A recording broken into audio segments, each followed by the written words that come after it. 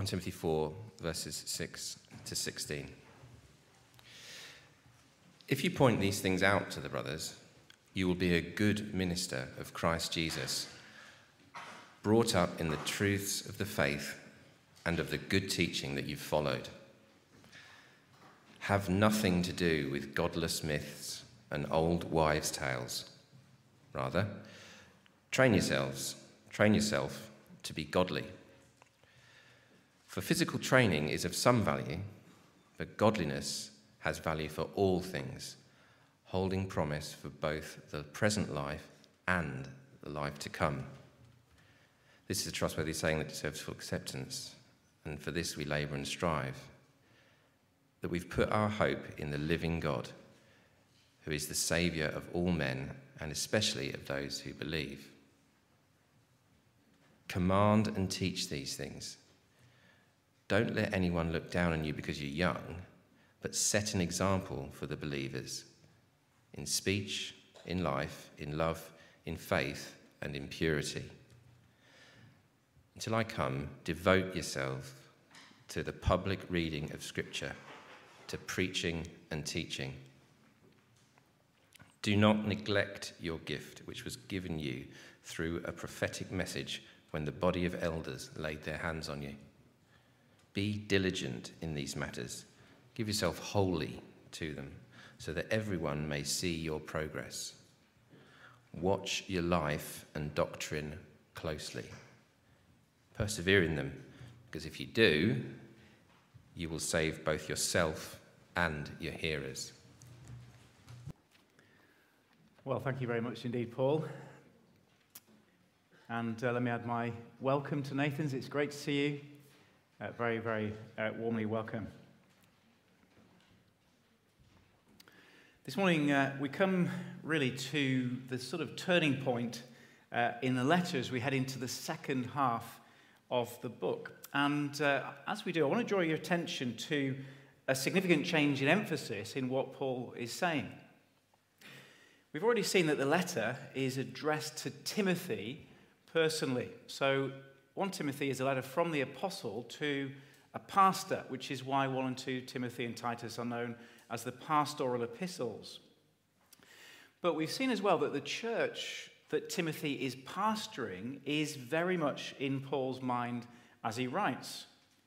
As he addresses Timothy, Paul is expecting the church to be listening in very carefully. Just to take a little example from the week just gone, when our Defense Secretary Ben Wallace stated or boasted that NATO could easily defeat Vladimir Putin's Russia, or words to that effect, I couldn't possibly repeat in this context what he did say, but you know the kind of gist of it. When he said that, he wasn't speaking to President Putin, he was speaking to a bunch of soldiers.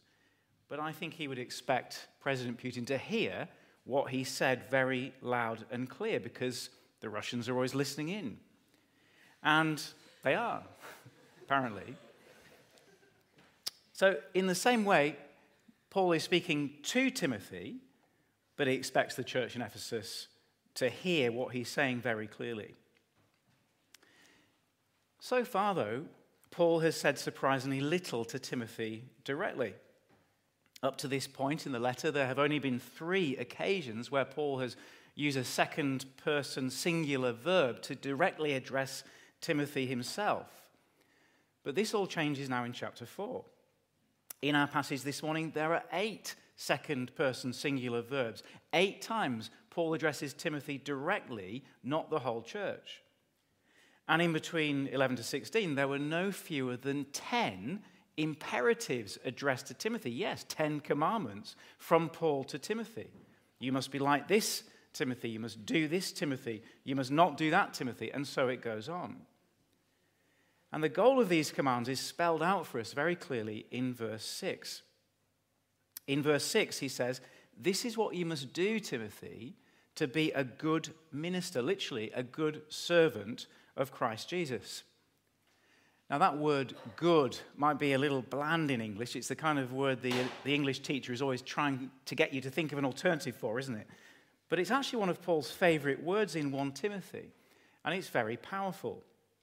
The law is good if used properly, 1 verse 8. Spiritual warfare Timothy is involved in is the good fight, 1:18. Praying for rulers, as we have done this morning, is good, 2 verse 3. Serving as an overseer is good, 3 verse 1. And 4:4, everything God created is good.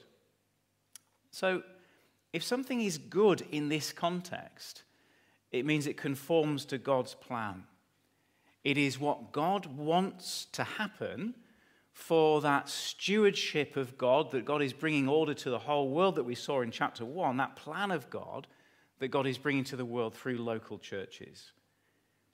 In other words, if God's plan for his world is to be fulfilled, here's the thing, churches need good leaders. And you know what that means? It means two things. It means that this has to be one of the scariest and hardest and most challenging sermons I've ever had to preach. Because here in the Bible is a gold standard of what church leadership looks like. This is about me and what I'm doing with my life as a church leader and others who lead, those we prayed for earlier, and I hope others who are listening this morning who will lead in future. And the question this chapter throws at us is, are we any good? Are we good servants of Jesus? Do we conform to God's pattern? Are we doing what God wants? And if you're thinking about leadership at some point in the future, can you see yourself pulling this off? Can you be a good servant? It's very, very challenging. But the second thing is this, and you need to listen very carefully here. This may be one of the hardest sermons I've ever had to preach, but at the very same time, it's one of the most important sermons you will ever hear. Why is that? Well, notice that little phrase, these things, which actually occurs 3 times in the passage, and it's what I've used to structure the sermon that you'll see on the outline. In verse 6, Timothy is to point these things out to the church family in Ephesus. In verse 11, he is commanded to teach these things to the church. And in verse 15, it's the same phrase again, translated these matters, but it's the same phrase. He must be diligent in these things, persevere in them right to the end. Now, what are these things? Well, I take it that these things refers really to everything that Paul has said in the first half of the letter, but especially the key truth, that kind of central key verse in 3:16, which he calls the mystery of godliness, once hidden, now revealed and declared and held out to the world by the church. And if you were here 2 weeks ago, you will have heard Nathan very clearly, very helpfully explain what this godliness is all about. That it is more than just a kind of a moral life. It is the gospel of Jesus Christ. His life, death, resurrection, and the out-preaching of that gospel to the world, and life lived in the light of it. That is what Paul means by godliness. The gospel of Jesus Christ, and life lived in the light of that gospel. No surprise then that the main task of the church leader involves teaching these things, that truth. And in doing so, as we saw last week, in the face of a kind of permanent battle against false teaching, which is always seeking to infiltrate the church. So you can see, can't you, why this passage matters. It matters for me because I am a church leader. It matters for all who are involved in leadership of the church because it tells us what it means to be good leaders. But it also matters for the church, because this tells you what kind of leaders we need as a healthy church, what they should be doing. And it really matters if you're a visitor this morning. You might just have been thinking, well, this is one for me to tune out because it's about church leadership and church, and this is kind of periphery to my life. But actually, this is crucially important for you to understand, because you'll get from this passage what a Christian church is all about, what our priorities are and should be, and why. Because it matters to Jesus. And this is why Paul ends, notice, on that rather daunting phrase in verse 16, How much does this matter? It matters for salvation, for the salvation of the leader and for the salvation of those he teaches. It matters to every one of us here. This may be a passage, a rare passage actually in the Bible, addressed to the pastor about Christian leadership, but it is everybody's business. So let's look then at what makes a good servant of Jesus in the three headings you'll see on the sheet: his training in the truth, his teaching of the truth, and then his perseverance to the end. Let's start with his training in the truth in 6 to 10. Look with me carefully at verse 6.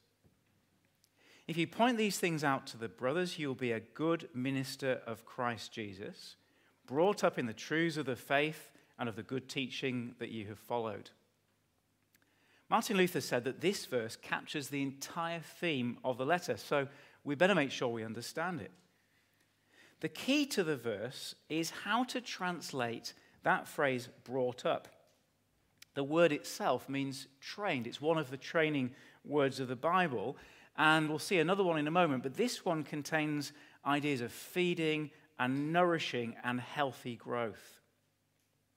Now look at that word in verse 6, and our translation makes it look, doesn't it, as if this training is something that has happened in the past, perhaps in Timothy's youth or childhood.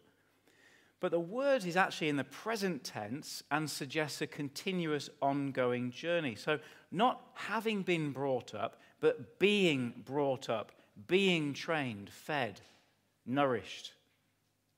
And that difference is very important. Because what it means is that it's as Timothy does the ministry of teaching, it's while he does that ministry that he is being trained in the truth. It's not that he's been trained and now he gets to do the ministry. It is as he does the ministry, he is being trained. Now, this is very important. I want to underline it. 4 things to notice. Firstly, this is important in how we think through how we train gospel workers.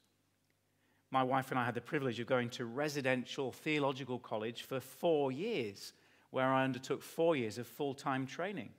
It's a very good thing. It provides a great foundation and the tools for a lifetime of ministry, and we believe in sending people to theological college when we can. But actually, you come out of theological college not really knowing how to do ministry. It's a funny thing. It's not until you actually do the ministry of leading and loving people, real flesh and blood people, and when you face that sort of scrambled eggs, messiness of life in the wild, that you really start to be trained to be ministry.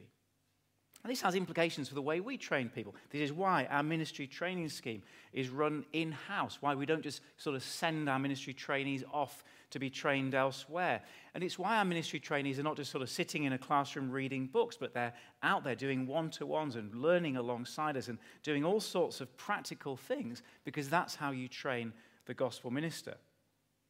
And what it means is that if we want to see, as Richard prayed earlier, the next generation of gospel workers trained, which surely is a crucial concern of ours as a church, then we have to let them get on and do it, don't we?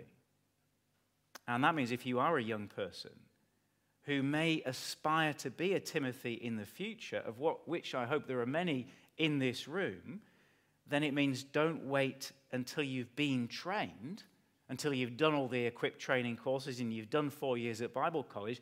Get on and do it now. Crack on and do it, however old you are. Exercise the spiritual muscles that you've been given, because that is how you get trained. Secondly, this tells us how gospel ministers keep going. It turns out, as you read the passage, that devoting yourself to the ministry of word and prayer and church leadership is, in fact, the hardest work imaginable. Charles Swindoll, in his commentary on this passage, says this. He says, many church members would be shocked at how often the thought of resigning crosses a pastor's mind, especially if he is serving a congregation in which encouragement is rare.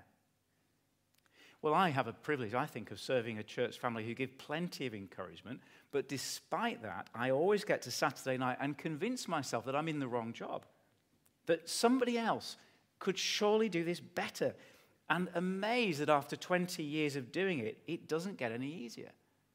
And I know I've said this before, but I do look as I see the buses driving around town. Maybe being a bus driver would be just a little bit easier. No offense to bus drivers. I'm sure it has its stresses. But the point is, every week I feel under-equipped for this job. And I'm not alone in this.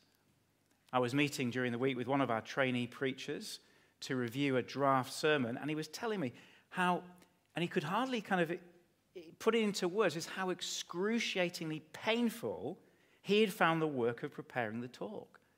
He'd spent 30 or 40 hours on it, and he'd felt defeated by it. He said it was utterly overwhelming. What am I doing wrong? And I said, you're not doing anything wrong. This is what it's actually like. Not just the intellectual battle, but the spiritual battle and the physical battle and the mental battle. This is what it's like week in, week out. Which is why one of my former trainers at Bible College used to say, don't worry, the first 50 years are the hardest. What an encouragement that was. Well, if that's the case, how do you keep going? How do any pastors make it to the end? How do you avoid adding to the alarming statistics, and they are alarming, of pastors and church leaders burning out and dropping out, which they are all over the place? See, the feeling of weakness and inadequacy and weariness and relentlessness can actually be overwhelming. I was listening to a dairy farmer talking on TV the other day, just how relentless dairy farming is, because the cows always need milking. You can never just take a time off and say, well, just go and milk yourselves. Well, actually, some of them can because they have robots to do it now, but even then, the cows still need milking, and Sundays always come round, don't they? And so the feeling of inadequacy and weariness, and particularly remember, as this is in the face of the false teaching, and remember that behind the false teaching is Satan and his lies, you can feel like, those Ukrainian soldiers. You see that picture that's on every newspaper of the Ukrainian soldiers with their little guns on the bridge. It just looks so pathetic, didn't it? So hopelessly pathetic in the face of the Russian army's might and tanks. That's how it feels. Well, there is plenty of wisdom available on this these days, and actually most of it depends, I think, on you. If I can just use that us and you language, I don't often do that, but on you, the church family, sort of working out how you can help your leaders and their spouses and their families, very important to say that, how you can help us make it to the long haul, for the long haul, which is actually what healthy churches need, because ministry is a long-term thing. And I thoroughly, and with no embarrassment at all, recommend Christopher Ash's book, the book your pastor wishes you would read, but is too embarrassed to ask. I'm not too embarrassed to ask. As Nathan has said a few times, we need you to read this. And if you haven't read it, can I commend it to you? But in verse 6, I think there is something else that gets overlooked. Verse 6 tells you that it's as you're immersed in gospel ministry that you're actually being trained. That is, fed, nourished, so you can continue for another week. And this makes sense because if you think about it, what we're teaching is the Word of God, the Word that itself gives life. I've never been one to compartmentalize my Bible reading in terms of sort of morning devotions and then what I do for preparation. I just see it as all one because it is the Word of God that feeds you. Whether you're reading that Word first thing in the morning that's got nothing to do with your ministry, or whether you're reading it to prepare for a sermon, it's still the Word of God. And if you are someone who teaches the Word in whatever capacity, as a preacher, growth group leader, grub group teacher, one-to-one teacher, a good rule to remember is apply yourself wholly to the text and apply the text wholly to yourself. It's a good rule of thumb for any Bible teaching. Apply yourself wholly to the text and apply the text wholly to yourself, because then you'll get fed and nourished and nurtured and challenged as you are feeding others. It's as you do the work that you'll be trained. And remember, that the boss, the one you're serving, is not some hard-nosed CEO who's trying to squeeze every drop of life and energy out of you, but it's Jesus Christ, who is gentle and lowly, who is actually putting his life into you as you serve him. That's who you're working for. And I want to just commend this. I think this has been so helpful to me to think about this week, because I think this is true of ministry of every type and for every Christian. So to give you a trivial example from the past week, I was having a drink with a friend in the pub. Actually, the pub just behind us, it was better than I was expecting, and that's another topic of conversation. We can talk about Lancaster pubs over coffee if you like. But anyway, we were having a conversation in the pub, and the conversation turned very naturally to Jesus and the gospel. And after some time, I tried to summarize what I was saying on the back of an envelope that we happened to have using 6 boxes. And you know what? There was me and my friend, and actually there were 3 people in that conversation. Not the landlord, he was sort of doing something else. There were only the 2 of us in the pub, I should say. But there were 3 of us in that conversation. There was me, my friend, and the Lord Jesus, whose word I was speaking. As you minister the word of God to people, Jesus ministers to you. He feeds you. He helps you. So ultimately, strangely, counterintuitively, as we pour ourselves out in ministry, Jesus is pouring himself into us. That's how we keep going.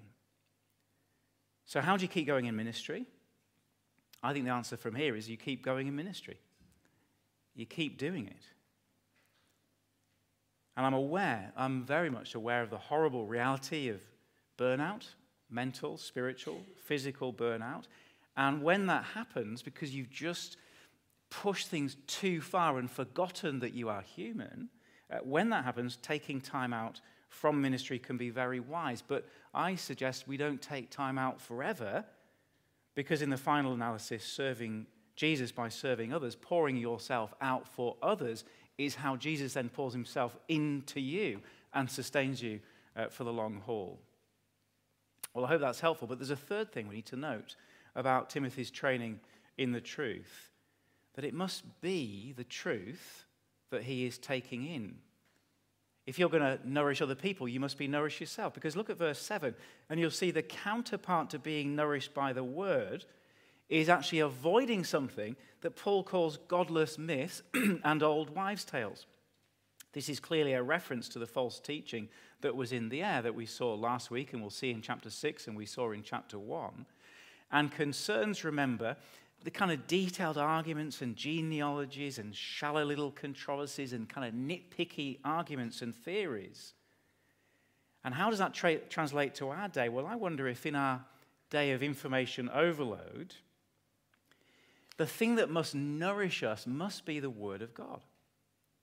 Blogs and chat rooms and Facebook groups and YouTubers and podcasts and conspiracy theories and celebrity preachers and journals and blogs and more podcasts and so on and so forth. They all have their place, but they're not going to nourish you. It's a little bit like snacking on candy floss. I quite like candy floss, but it's not going to be something to live on. If you are going to feed people, if you're going to train people, you're going to speak the word to people, whether that's your own children or somebody in your growth group or a friend or a whole church, then if all you eat is theological candy floss, because you're always on the blogs and the chat rooms and the podcasts and the latest conspiracy theories, then you're not going to have much to say. I love the saying, never trust a thin cook. Applies here, doesn't it? Somebody who loves the word and takes it in is going to be somebody who can feed other people. But there's one final thing we need to know about Timothy's training in the church, in the truth. It's going to be very hard, but infinitely worthwhile. Look at the end of verse 7. Train yourself, rather, to be godly. For physical training is of some value, But godliness has value for all things, holding promise for both the present life and the life to come. This is a trustworthy saying that deserves full acceptance. And for this we labor and strive, that we have put our hope in God, in the living God, who is a Savior of all men, and especially, or I think perhaps we could translate that as namely, of those who believe. Now in the Greek this time, the training word in verse 7 and 8 is a different word, and it's the word from which we get the word gymnastics or gymnasium. And therefore this training word is a word that conjures up not the sort of the feeding and nourishing kind of training, but the sweaty bodies straining and puffing in the weights room or on the treadmill as an athlete prepares for something that is going to take some rigor, a marathon, a boxing match, maybe an Ironman, or just to feel a little bit better in your own body. That's the kind of training we're talking about. And notice he says we're to train in godliness, verse 7. Train to be godly is a serious mistranslation. It is training towards the godliness, the gospel, and the life of the gospel that we've been seeing through the book. Because remember, godliness is more than just the moral life. It's more than your character. It is the gospel of Jesus Christ, his life, death, and resurrection, and life lived in the light of the gospel. That is what we are to train towards. And so look at what Paul is saying in verse 8. He's giving us a contrast between the value of physical training and the infinitely greater value of training towards godliness. Now, Paul is not knocking physical training. As somebody has worked out, apparently someone with a bit of time on their hands, I suspect, Paul has walked at this point in his ministry, just looking at the journeys he did in the New Testament, 15,000 miles. Paul knew the value of physical training. He was not a couch potato. And few of us in our health-obsessed society will need persuading that bodily fitness is a very good thing. You know, the endorphins do work, don't they? But be careful, because the endorphins are addictive, and you can come to rely on them. But if physical training is valuable for this life, then how much more valuable in training is training for godliness? Because notice Paul says it has value for this life and for the life to come. How does godliness have value for this life? Well, we're going to see as we work through the rest of the letter. Godliness will affect how we care for elderly relatives, how we handle money, how we live in the workplace, how we think about family life, and so on. But Paul says godliness lasts beyond the present into the life to come, because notice in verse 10, the heart of godliness is trusting God for salvation. So you can be the fittest person in the gym, you can be first on the park run, you can be Mr. Ironman himself, but what Paul is saying is you're going to end up as the fittest body in the graveyard. And what good will that do you in the end? What you do in life echoes in eternity, says Russell Crowe's Maximus in Gladiator.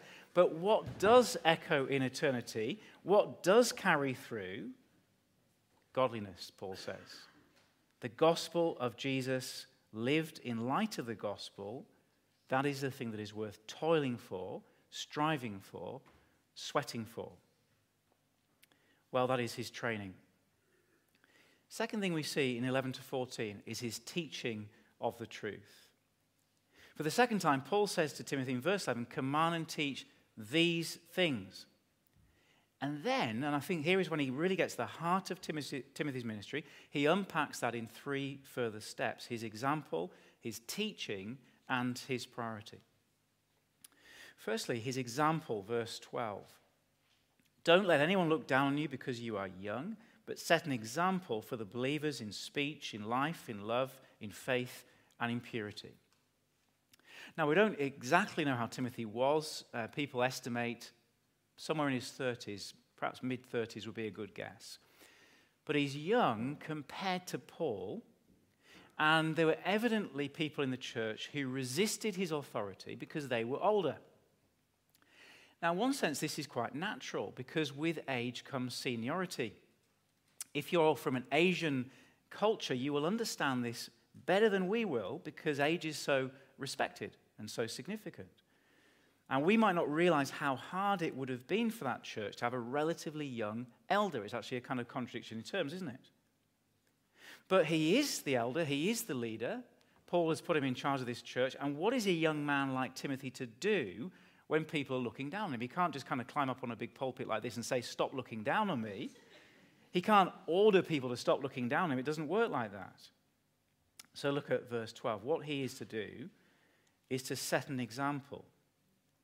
He is actually to be somebody who you wouldn't want to look down on, because he is to embody in his life the very gospel and godliness he is teaching. Now, this is when we need to remember the false teachers and why chapter 4, 1-5 flows right into this passage. Because I think in verse 12, it's probably best to understand these 5 examples as a kind of inversion of the false teachers' lives, who, as we saw last week, were embodying their false gospel in their lives. Unlike the false teachers then, whose speech was the kind of a shallow babble of controversy, Timothy is to exemplify weighty, sober speech, maybe in his conversations. We'll see that in 6 verse 20. But the word speech here is logos. It's the word which in the pastoral epistles always means really his teaching. Secondly, unlike the false teacher's strange ascetic hypocrisy that we saw last week, Timothy is to exemplify a godly life. And this, I think, means enjoying God's gift of creation. Later, for example, Paul's going to encourage him to drink a little wine for the sake of his health, and a life that embodies the righteousness of the gospel. Thirdly, unlike the self-serving greed of the false teachers, he is to demonstrate sacrificial love for others. Fourthly, while their consciences have been seared so you cannot trust them, Timothy is to be faithful, which means trustworthy, sincere. And fifthly, in a church that has developed an unhealthy view of sex and marriage, he is to be a model of purity. Now, this is a good reminder that character and provenness of character is so highly rated by Paul. It actually gets much more weight in the qualifications of elders and deacons in chapter 3 than skills and abilities, doesn't it? So if we were to put an advert in a newspaper for a pastor or a church leader or a youth worker or a families worker or a woman's worker, whatever it is, the chances are we would kind of list the skills, wouldn't we? This is the sort of thing they've got to do. But Paul would major on the character. This is the kind of person they've got to be. It's the character that matters because of example. And this is a scary thought, isn't it, for anyone who wants to be a leader, because you realize actually that the example, the life, is part of your job description. Not, as we'll see in verse 16, that you've got to be perfect. You are a human with struggles and doubts and failings, and no one will be more aware of these than you are. But part of the job description is to remember that people are watching you. And they're watching you to see if you're not a hypocrite. They're watching you to see that your life matches the message you are proclaiming, not perfectly, but in a way that the gap is closing. So the way you speak, the way you pray, the way you manage your household, the way you bring up your children, the way you drive your car. Yesterday I was in the car and I was treated appallingly by another van driver who made me reverse half a mile, literally half a mile, when he could have reversed about 50 yards. And I could feel, as I was reversing all the way, I was feeling the anger boiling up inside me. You know, that something about driving, and I was ready to wind down the window and just give him a piece of, you know. And then I remembered this passage. I'm a pastor of a church. Lancaster's a small town. We have a very distinctive car. I kept the window firmly wound up and I just smiled politely as he drove past. People are watching. The way you practice hospitality. The way you do life. Example. Tremendously important in Paul's thinking. Secondly, though, his teaching, verse 13. Until I come, devote yourself to the public reading of Scripture, to preaching and to teaching. Here I think we get to the heart of Timothy's ministry, which is to teach the truth to the church so that godliness can multiply throughout the church. This is what he is to devote himself to. So let's take a closer look at verse 13. Firstly, notice that Paul says Timothy is to devote himself to these things until he, Paul, comes to Ephesus. Now, I don't know about you, but I think that's a perplexing thing to say that we can easily kind of skim over. See, why until he comes? Does it mean that while Paul is away, Timothy is to exercise this teaching ministry as some kind of a B-team substitute so that when Paul comes and kind of takes over, he will really do something much better, something that only apostles can do, like Paul's going to kind of prophesy or bring words of knowledge or something. So Timothy becomes the kind of the warm-up act for the main event. Now, I don't think that's right. I think what Paul is saying here is that Timothy is to devote himself to the very same things that Paul will do when he comes. How do I know this? Because these are the very things Paul did do, as we learn in Acts 20, at the end of the Ephesian ministry, when he says he taught them the whole counsel of God. And so reading Scripture, preaching and teaching are the normal apostolic ministry. There is no B team. There is no higher level. If Paul turned up at Morelands next week, I think he would do exactly what I'm doing right now. Well, what is that thing then? What is it I'm doing? And what is it? Is it really what Paul had in mind in verse 13? Well, notice in verse 13 that there seem to be three activities which Timothy is to devote himself to. There is the reading of Scripture, preaching, and teaching. Well, there are three activities there, but they're inseparably connected. First, there is the reading of Scripture, the public reading of Scripture. This is where the church simply followed the tradition of the Jewish synagogues and carried it over into the Christian church. But not because people couldn't read for themselves, as is often thought. Most Jewish people could read. It's much more significant than that. It's because what makes the people of God is that the Word of God is heard. We actually gather to hear the Word of God. It is the Word of God that gathers us together. It is the Word that creates the church. And this is why the Word must be read and heard. But the Word is not self-explanatory. It needs teaching and preaching. Now, these two words, preaching and teaching, should not be separated too much. They belong together. People often try and sort of separate them out, but I think they belong together. Preaching here literally means a word of encouragement or exhortation, whereas teaching has the sense of an explanation. Now, what does this mean in practice? Well, you can see what it means by seeing what Paul did in his own ministry. In Acts 13, for example, in the synagogue of Antioch, the scriptures were read, and then Paul is invited to give a word of encouragement. And we might think, well, that sounds like a kind of nice, friendly message. Hey, guys, you're all really great. That kind of thing. Let me encourage you. But actually what you get in Acts 13 is an overview of Old Testament history, culminating in the death and resurrection of Jesus, and the message of the gospel of salvation and forgiveness. So the word of encouragement in Acts 15 is a Bible overview, biblical theology, gospel preaching, and application. That, I think, is what Paul means by preaching and teaching, explaining, expounding the Bible in some detail and pressing home to the listeners how to understand it, how to apply it. So preaching and teaching is much more than imparting information. It means understanding the whole counsel of God, understanding the human condition and how the Word of God speaks into that condition, understanding it in the light of contemporary culture, pressing it home with urgency and insight so sin is exposed, hearts are warmed, minds are instructed, wills are challenged, and in fact, so that a whole worldview is created and converted. And this, says Christopher Ash in that book I mentioned, will stretch the energies of most pastors.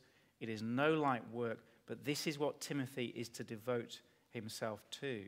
Because notice, thirdly, this is to be his overwhelming priority. Look at verse 14. Do not neglect your gift, which was given you through a prophetic message when the body of elders laid their hands on you. Paul is talking here about an event, a time that we don't really have access to, so I don't want to speculate too much about what this particular moment was. But the key thing is that Timothy is given, ultimately by the Lord Jesus, a gift, literally a charisma. And it's important that we understand that this gift is not a magic quality or magic ability, because he's got to use it. He's got to not neglect his gift. And I think the best way of thinking about this gift is like a muscle that you have that you can either use or not use. And if you use your muscles, you strengthen them. If you use your gifts, you get good at that gift. You get better and you grow. And Paul is saying this is to be Timothy's priority, both for Timothy and the church. Remember those 10 commandments I mentioned?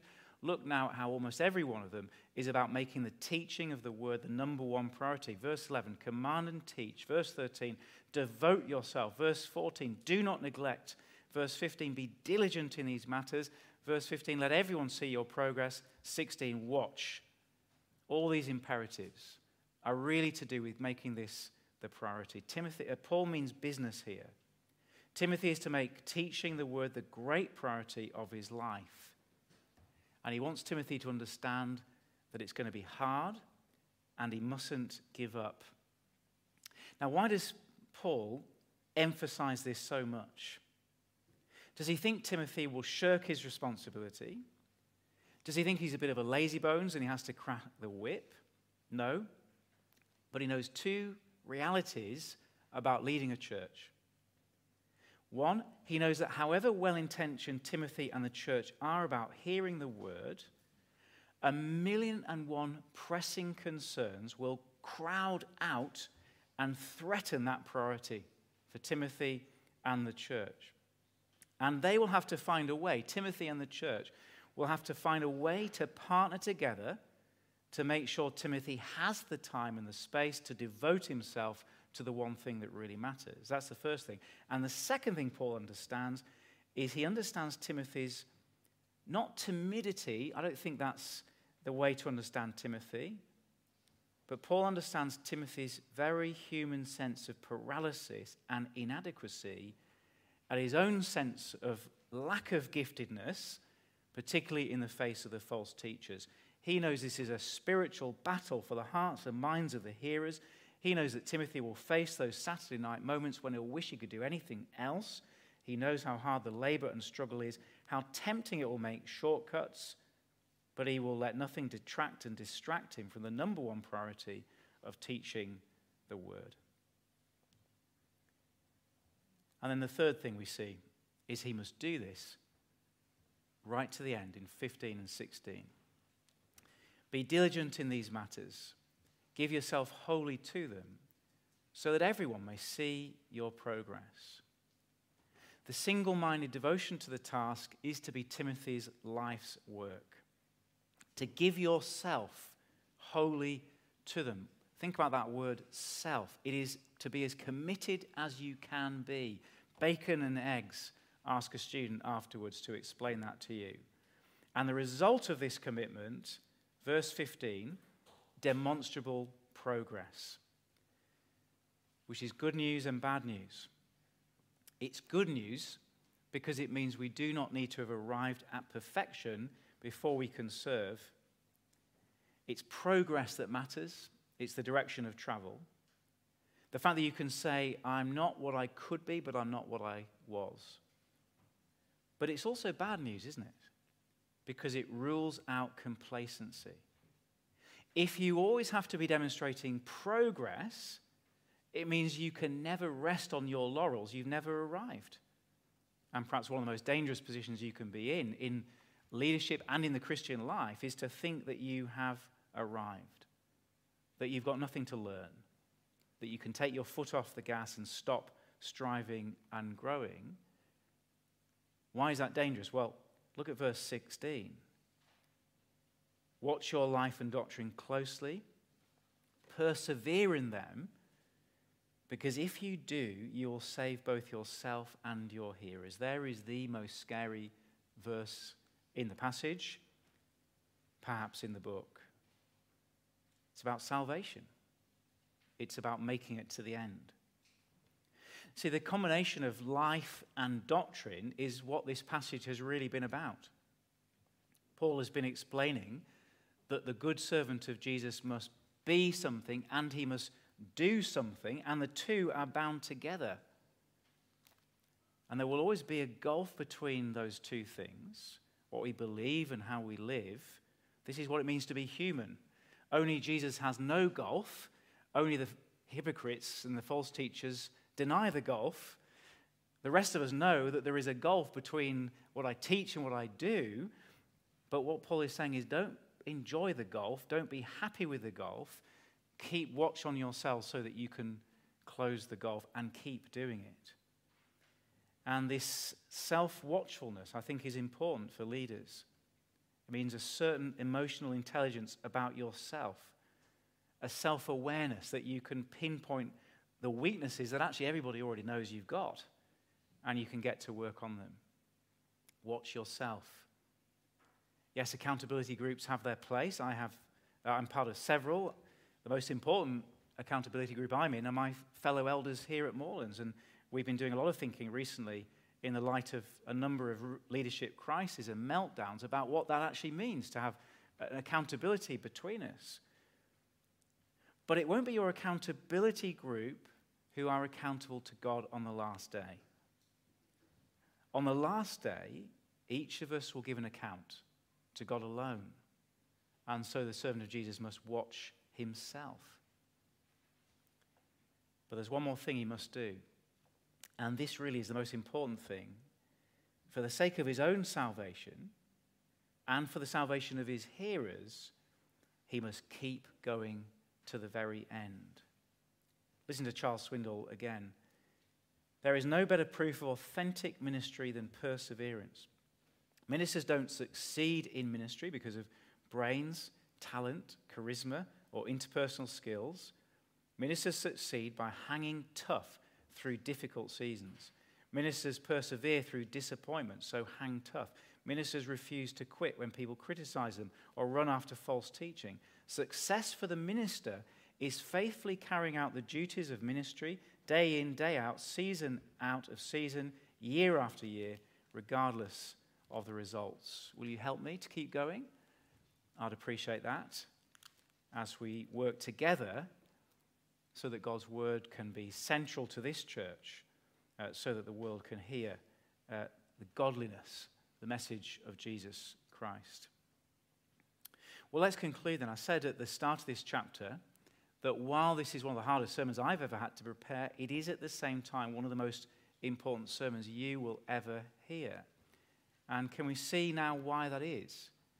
It's because this is about priorities.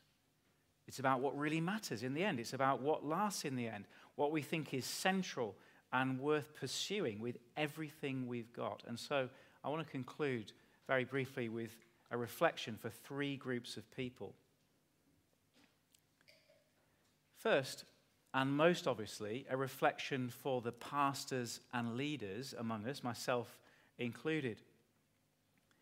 This chapter is really an urgent call from Paul to Timothy to lead the church in such a way that the unrelenting focus of the church is the mystery of godliness, the gospel of Jesus Christ, who came into the world, who died for our sins, who rose in glory, is now seated at the right hand of God, and is now calling people to himself. That is what this is about. That is why this matters. That is why leadership matters. Scottish pastor James Stewart writes in his book from the 1930s, Heralds of God, a book for preachers. He says, what makes your calling in the church so urgent and so critical is the fact that human hearts, bombarded with grim complexities and damaging shadows of despair, are crying as never before, is there any word from the Lord? Your task is to confront the rampant disillusionment of the day and smash it with the cross of Christ and shame it with the splendor of the resurrection. It's a great task. It's the greatest of all tasks. It's the hardest of tasks, but there's no greater privilege. So I say to myself and others, keep going. Persevere. Life itself, salvation itself, depends upon it. Secondly, I want to say a word to the younger generation. I'll let you decide in your own mind whether you qualify.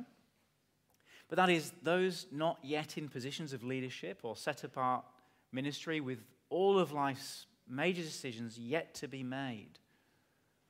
And I want to say to you, there is really just one major decision that you need to make. Are you going to live this life for yourself or for Jesus Christ? Now, it's interesting here that Paul is not somebody who will hold young people back from serving. And I, for one, am thrilled to belong to a church that is full of young people. And I mean children, teenagers, student age, who want to be godly, who want to sit under God's word and serve and grow. It is fantastic. It is wonderful to see, it was wonderful to see and experience the seriousness of the students at NYC. It wasn't all paper airplanes. We did do some Bible teaching. But the seriousness with which they were responding and sitting under and grappling with the Word of God, it was fantastic. Wonderful to see people at school who are kind of standing up for Jesus. I heard a story of one young person in our church who's in year 1 and standing up for Jesus in that class setting. Very, very hard. Takes huge courage. So those are the people I'm addressing here. And I think this passage is urging some of you to think seriously about being the Timothys of tomorrow. In one sense, all of you. To make that life decision. Not that everybody's going to be a set-apart full-time minister, but some of you will. And all of us need to make the decision that we're going to live fully for Christ in this world. So Nathan mentioned last week careers advice. Well, let me give my bit of careers advice. Don't have a career. That's my bit of advice. Because do you know the word career is from the French word meaning strive headlong in pursuit. So to have a career in the kind of normal sense it's meant, and I know, take this with a pinch of salt, you've got to have a job, you've got to earn a living, and sometimes that means climbing a certain kind of path. But if the word career means strive headlong in pursuit, what most people mean by having a career is that this is the thing you give your life to. Well, there's only one thing that a Christian should strive headlong in pursuit of: the gospel of Jesus. And this is true for all of us, not just the Timothys. All of us should be asking, what can I do for Jesus with the gifts he's given me in the situation I am in, with life stretching before me? And the answer to that for some of you will be, you will be Timothys, you will be the leaders of the next generation. And you've heard from me this morning that it's hard, but it's the best task that we can do. And all of us are involved. And so the third word is to the whole church family, because remember, the church is listening in, just as the Russians are listening in to everything our government says. The church is listening in to everything Paul is saying to Timothy. So this actually is obviously an urgent plea to the church to be the church whose unrelenting focus is the gospel of Jesus, and to make sure that we are making those things central in our personal lives, in our homes, in our families. I had breakfast with a friend earlier in the week for a bit of mutual prayer and encouragement, and he was asking how things were going. He's not part of this church. And I mentioned both encouragements and challenges, and he said, well, you know, I get to walk out of here and go back to the office, but as a pastor, this is your life. You're all in. And we talked about bacon and eggs. Ask a student. And he's right. It is true. But I said to him, well, but you're all in too, aren't you? And he agreed. As the word is taught and godliness multiplies throughout the church, Jesus is calling each one of us this morning to give ourselves to his cause. Even if you're a visitor, even if you're here for the first time, that is the call of Jesus Christ, to give yourself to his cause, to make him your all-absorbing preoccupation and priority. Yes, this has been a sermon about leaders. It's a passage about leaders. Leaders matter in God's household, but in the end, leaders are just leaders. Leaders are nothing. Leaders are just servants. This is about Jesus and what he wants. And Jesus wants his church to be led by good servants who guard the truth and build the church and promise salvation that lasts forever. So let's pray that we'll be a church like that.